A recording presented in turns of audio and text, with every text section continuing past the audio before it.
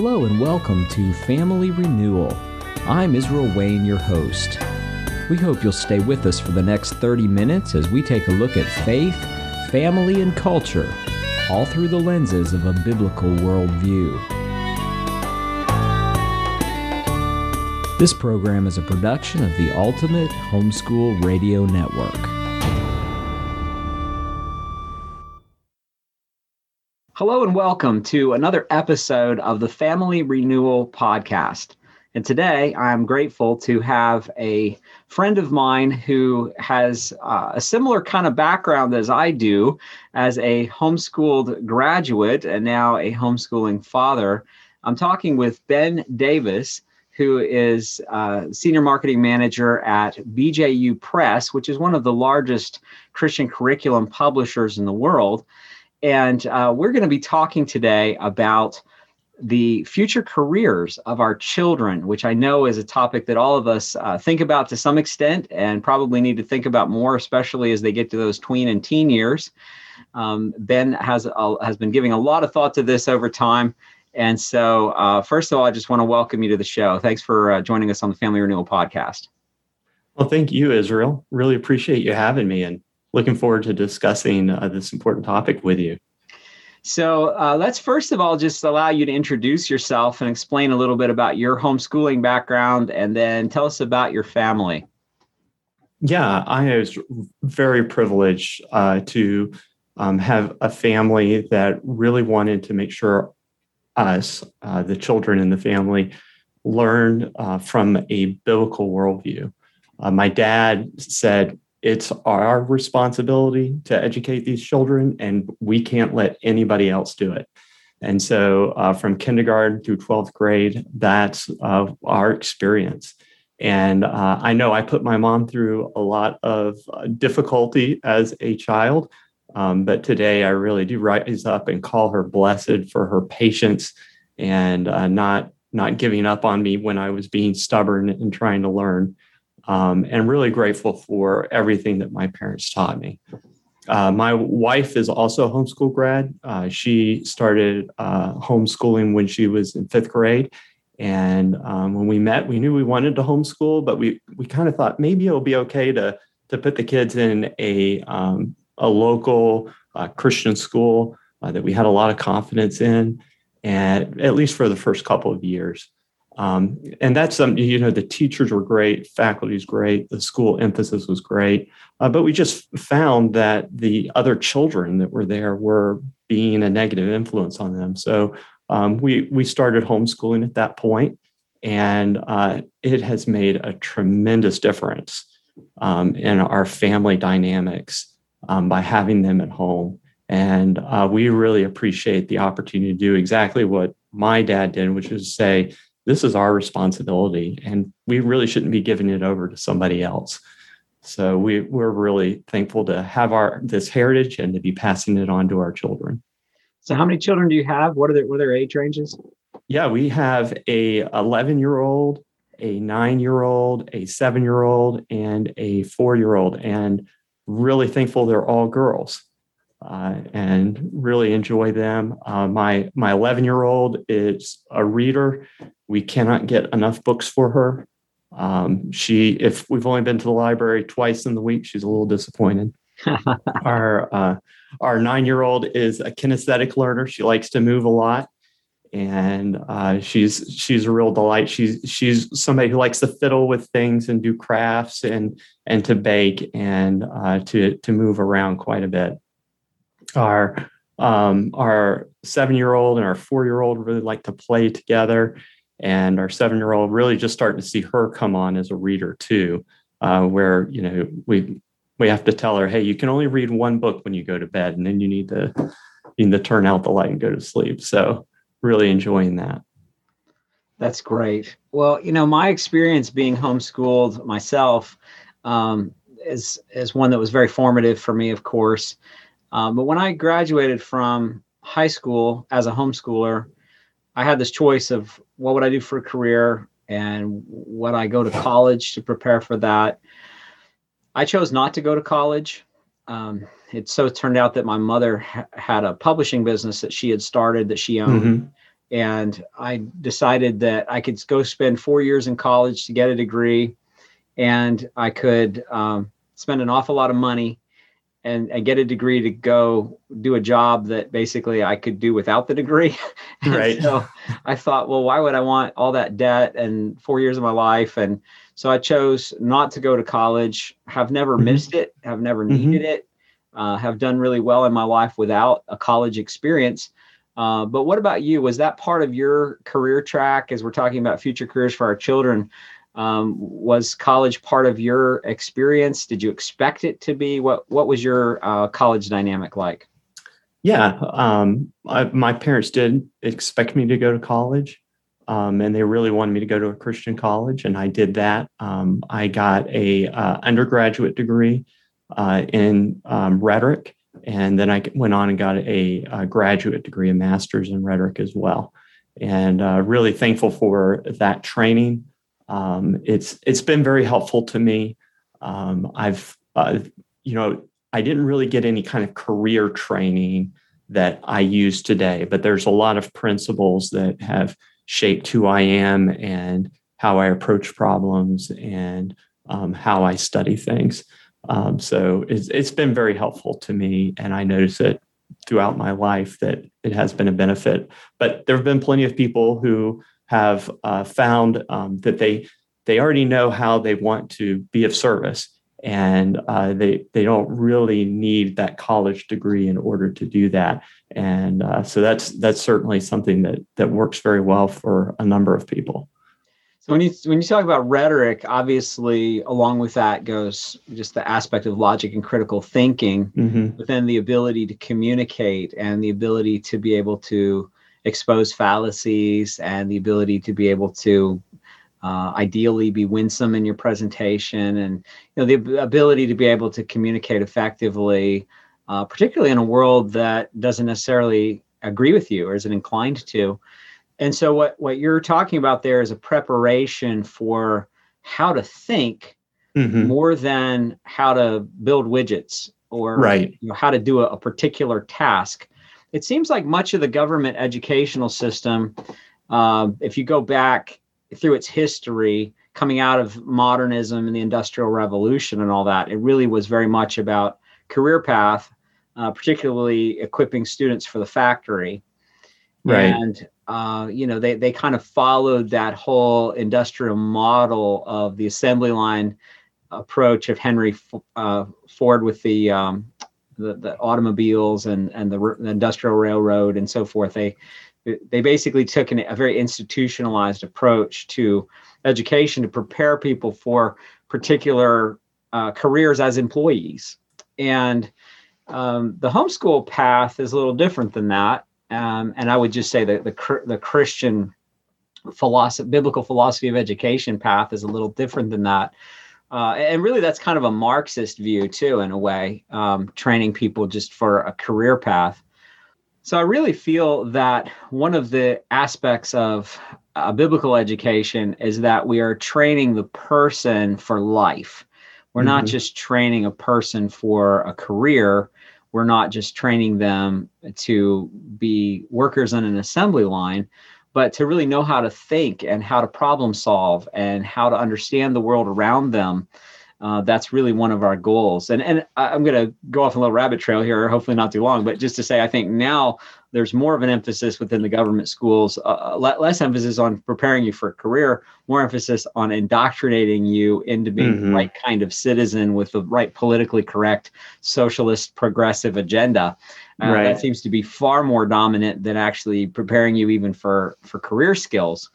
But let's use that kind of as a launching point, Ben, to talk about and as parents are seeking to prepare their children for careers, what really, from a biblical worldview, what really is the difference between, say, that industrial revolution model of institutional schooling where we're preparing them to be good employees versus how would a biblical worldview be different than that?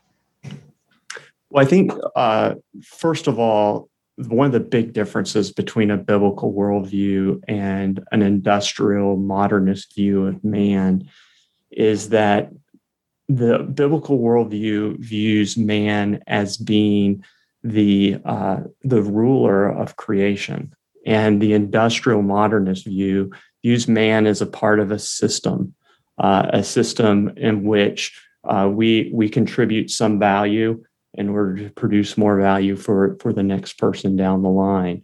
And there very much was kind of a machine type of thinking, a systems sort of thinking from the modernists, particularly those who were developing the assembly lines and mass manufacturing and so forth at that time.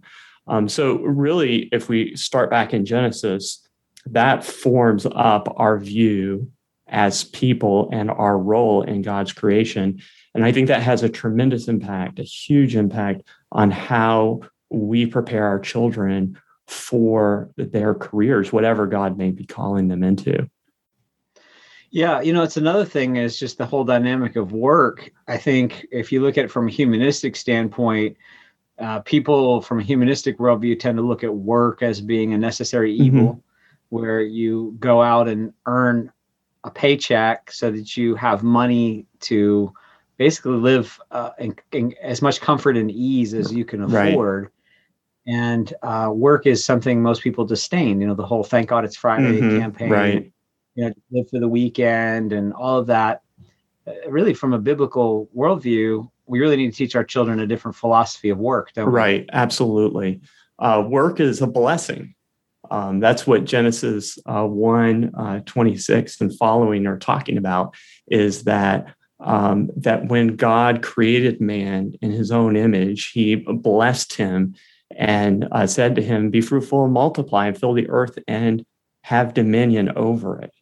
And God immediately showed Adam what he meant by that by assigning him some tasks. I want you to tend the garden. I want you to name the animals. We sometimes think about work as being part of the curse because work became more challenging at the curse. But really, Adam was working before the curse, and it was part of his blessing that he was able to do that. And I think you're exactly right that today in our culture, it's a very hedonistic view of work. You have some people who say, get the best paying job you can so that you can enjoy life to its fullest. There's other people who say, well, find a career that's satisfying to you so that every day is satisfying to you. And it's kind of another path to that kind of enjoyment. And I think there's actually another flaw in thinking that's a little bit of secularism that creeps into Christianity along this area of work. And it is that, it'd be good if everybody was in ministry, if everybody could be a pastor and a missionary, but not everybody can, and that's okay. So you go work, and then you can tithe and give to missions. And that's the whole reason you work, is so that you can give to those things. And that is buying a little bit into secularism and saying that there is these things that are that are blessed and by God, and they're good things, and they're kind of in this upper story. And we go there, and that's good. And then you have the mundane things of earth, and God doesn't really have anything to do with those. So, if you're someone who's doing sanitary work, or you're someone who's in accounting, that's okay, but it's not a high calling. And I think when we look in the Bible, that's not the view at all that the Lord gives us about that work. What he communicates to us is that if you are a sanitary worker and you're working hard to help people exercise dominion in their homes, to have clean environment, to improve health, you're doing what God called people to do from the very beginning, and that is to exercise dominion over his creation. Yeah, I hear a little Francis Schaeffer influence there as you're describing that whole upper story, lower story. Another phrase that we use for it sometimes is the sacred secular dichotomy. Right. I believe there's a sacred spirit of life, and then there's a secular spirit of life that Jesus more or less doesn't have anything to do with that. Whereas the biblical view is that we're integrated We're not separated as body and spirit. We're not separated as sacred and secular. We are spiritual. And so what we do with our body really can be an act of worship. And the work Absolutely. that is pleasing to the Lord and has merit within itself. And some of the Dutch theologians talked about that. They called it the cultural mandate, which was a bit broader than just the dominion mandate. Right. When we do this work, and I think Luther talked about that the way that the Christian shoemaker makes a shoe to the glory of God is not by putting a Bible verse on it. It's right. by making a shoe, a quality shoe that will hold up and that people can afford. And that's really how you make shoes to the glory of God, not merely trying to tack a Jesus verse onto something. And I think we're going to get to that maybe in a future broadcast where we talk a little bit about the curriculum publisher that you work with, University Press, BJU Press. That's the way a lot of people approach Christian education as well, is to basically take a secular framework and stick some Bible verses in it and call that Christian. Like, we've Christianized education now because we've taken a humanistic worldview or approach to education and we threw some Bible verses on it. But what you're talking about is a completely integrated worldview, a functioning worldview of all of life. That's a game changer. Yeah, I think it really is. And I think that if we change our whole posture toward work to align with what God describes, what God actually blesses us with, then it has a totally different view on how we approach work. And I think going back to the blessing that God has, because there's two parts of his blessing. We've been talking a little bit about the work, but the other part is to be fruitful and multiply. There's this idea in there that it is good and right that families are large, and not just that families are large, but also that populations, communities, the entire globe should be filled up with human beings. That's a blessing from God. And, it has been centuries that there have been humans who have said, you know what, if we keep having children, we're going to hit a population limit to the planet, and then we're all going to die. We're all going to die from starvation. And what we learn in the creation blessing is that there's this kind of connection between filling the world and having dominion over it. Because if all you had were your own two hands to feed your family and the entire world, the population could only get so big. But the more people exercise dominion over God's creation, ruling over oxen and sheep, being able to rule the seas and pass through them, being able to develop tools to help them do their work more efficiently, the more and more and more people we are actually able to serve. And that starts with a family. And I think that we can start with our families right there. This is one of the reasons you're learning right now, because one day you're going to be leading a family. As a woman or a man, you are going to be doing work. And it's good to be working, and it's in service of your family. And that is a blessing from God. And then I think you can kind of like get your binoculars on and look at the big picture too, which is when economies organize themselves organically according to creation, what happens is people start specializing. They start finding something they're really good at that they can use to serve the broader community. And the more that people do that, they're not just part of a system, kind of serving the system, kind of like a communist system where bureaucrats are deciding where labor should go, but they're looking around them and seeing what human needs there are. And they go, I'm going to solve that need. When they do that, they are exercising dominion in service of their neighbor and loving their neighbor.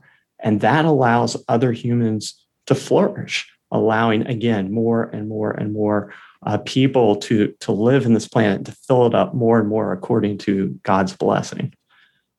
There's a fascinating documentary called Demographic Winter that talks about economically what happens to nations when they get below the 2.1 child per household threshold, which most nations have, Right. especially Greece and some of these nations that have just financially imploded, Japan, even Israel. There's a lot of nations that have so bought into this population myth that they're destroying their economy. And the U.S. is the only nation, I think, in the world whose birth rate is 1.8, but that has population growth because of immigration. So we're not really doing our part on the birth rate side of it. But basically, you get to a point where you have not to go into too much economics, but you get to a point where you have this growing senior population, and there's not enough young people to take care of that senior population, and there aren't enough people to drive the economic force of it. And so as much talk as people have about, we're going to overpopulate the planet and all this, they're actually setting us up for economic failure by not encouraging families to do what God created them to do, which was to procreate. Now, with that, let's just say that you get 8 billion people on the planet, but most of those people have a consumer mentality rather than a producer mentality because they're not operating from within the biblical worldview. Then you have problems. If you have a case where the majority of people within your country work for the government, the government doesn't typically produce anything. It takes producers to fund the government to, do whatever it's doing, which is usually, bureaucracy and red tape. Then that, an economy can't be sustained that way. So one of the things that I try to teach my children on a practical level is just this difference between having a mentality of being a producer rather than being merely a consumer. We're all consumers to some extent. But what are your thoughts on that? Just about how we teach our children that producer mentality, that dominion mandate mentality, against just, you want to get a job so that you can buy a new video game console, buy a flat screen TV, you can, buy entertainment, you know what I mean? Go to sports games. Right. And okay, hold up. I just chamber here. I'm not saying it's wrong for people to participate to some extent in the consumer life. We all do to some extent, but that's peripheral to the goal of the Christian. It's not central. It is central to the life of most functioning humanists and Christians who live like functioning humanists. That's right. Yeah, I think that this is where the creation blessing in Genesis 1:26 and following connects to the Christian ethic, which really our Christian ethic is summarized in 2 points. We need to love the Lord our God with our entire being, and we need to love our neighbor as ourselves. Yes. And you hear the echoes of Genesis 1:26 and following in that. And that first of all, we've been created in God's image. And second of all, we've been created with this blessing of ruling over the world so that there can be human flourishing. And so if we live our lives loving other people, then we aren't looking at transactions, whether that's a production transaction where I make something for you, as transactional, as I do this for you and you do it for me.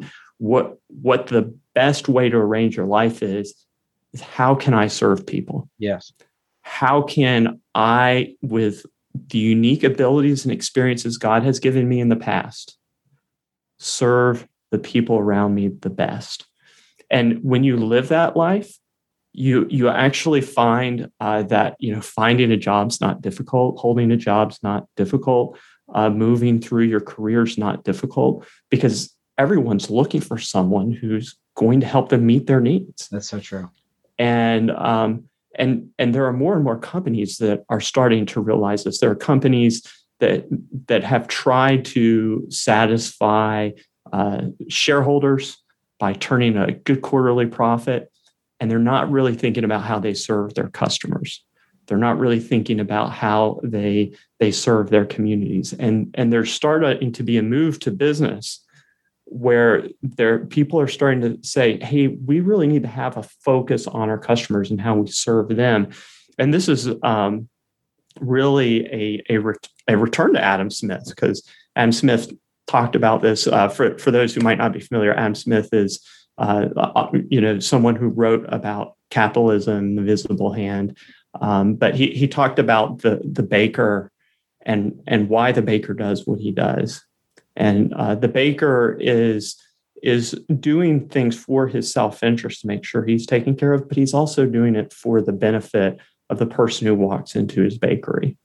And the more the baker does that, bakes their best quality bread, so that the person who walks in and buys that bread really enjoys it, that's the baker who's going to have the repeat business.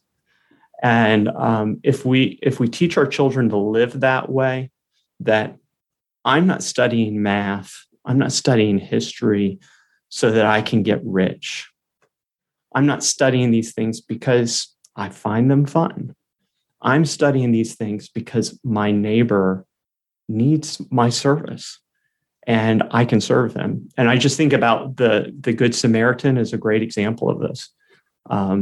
The Good Samaritan would not have been able to have been service to that man who fell among the thieves if his parents or someone hadn't taught him how to use the ointments that he used, how to set someone's broken bones, how to care for someone around him. He learned those things. He learned those skills, and then he was able to serve. And that's really how we want to live our entire lives, is with that kind of service mentality. And that really precludes having a consumer mentality, which is a give me, please me sort of mentality. It's a serve others, meet their needs mentality. That's great insights. And it makes me think of Genesis 12 and Genesis 18 too, where God said, I've chosen Abraham, that through him and his descendants, that there would be a blessing to all the nations of the world. And in Galatians 3, how God talks about how that really is kind of a mandate that he's putting on us, and Jesus talked about the city set on a hill and being a light that couldn't be hidden, being salt that influences the culture. We really have that great opportunity, not just to love God, but to love our neighbor. And our family has a poster on our living room wall that says we exist to know, love, and serve God, and love and serve other people. And I think that's Amen. That's what you're talking about. Unfortunately, we have run out of time already. Oh no! But we are going to have you back on another future episode of the Family Renewal Podcast. We'll talk again. And so quickly in closing, how can people get in touch with you if they want to invite you to speak at a homeschooling conference or at an education conference or some other event to come talk about Christian education? Yeah, well, my email address is B as in boy, T as in Todd, that's my middle name, Davis @bjupress.com. And if somebody is interested, they can shoot me an email, and I would love to hear from them to see how I can serve them. Well, I would encourage you strongly, if you're looking for a speaker for an event, consider Ben. I've heard him speak. He's a great communicator. He is a guy who is a great thinker, and I think we are lacking that in our day and time. And so I am grateful for you joining us, and we'll have you back on again. Thanks, Ben. Thank you. Thank you for listening to this audio presentation. For more information on Family Renewal, the writing and speaking ministry of Brooke and Israel Wayne, please visit familyrenewal.org.